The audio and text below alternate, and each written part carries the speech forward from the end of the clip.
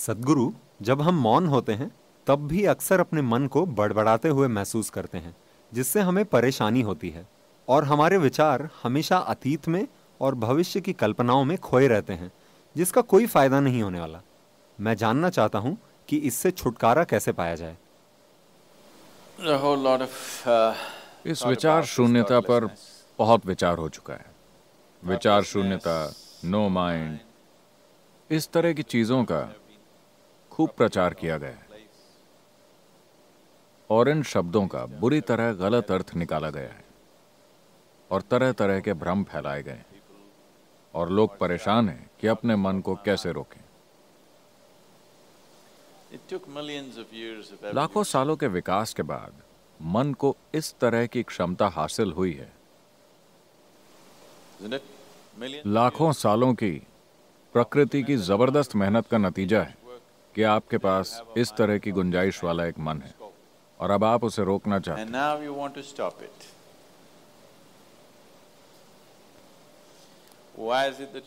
आप उसे क्यों रोकना चाहते हैं?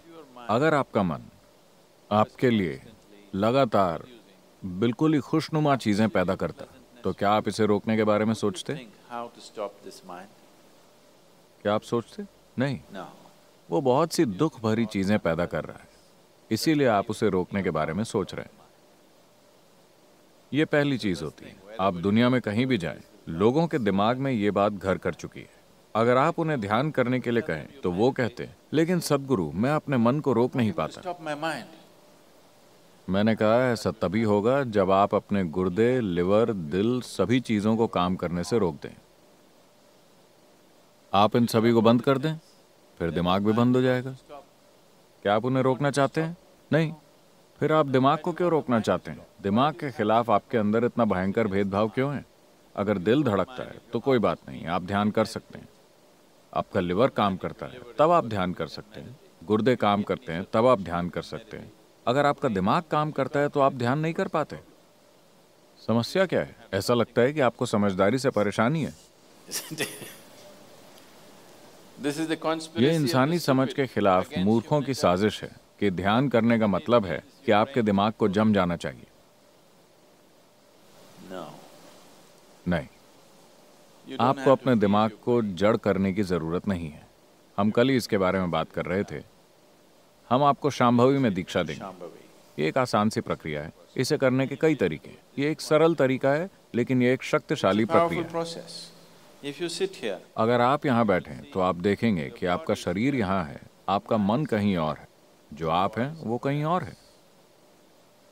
एक बार आपके और आपके मन के बीच ये अंतर आ जाए तो मन क्या कर रहा है वो कोई मुद्दा नहीं रह जाता।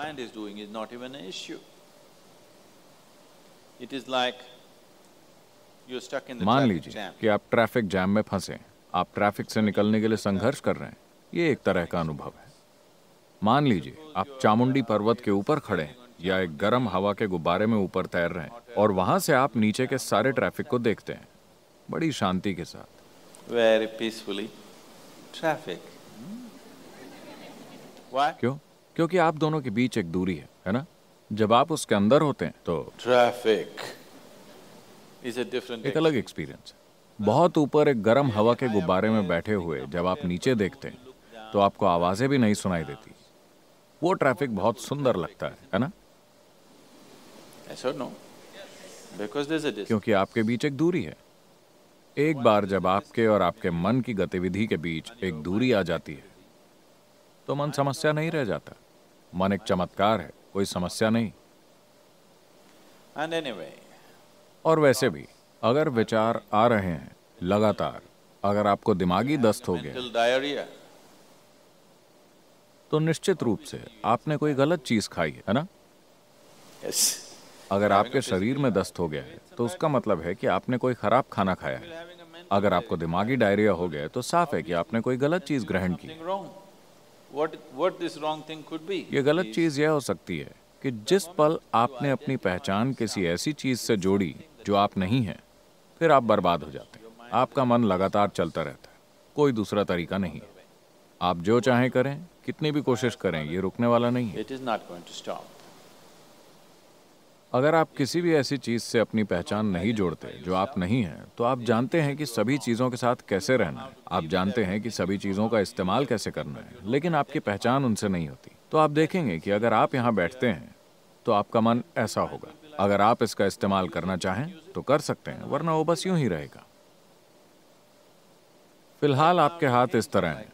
अरे, आपने उन्हें बांध रखा है क्या, इसलिए कि वो इधर उधर जाता है? No. आप उसे ऐसे रख सकते हैं, ऐसे रख सकते हैं, ऐसे रख सकते हैं।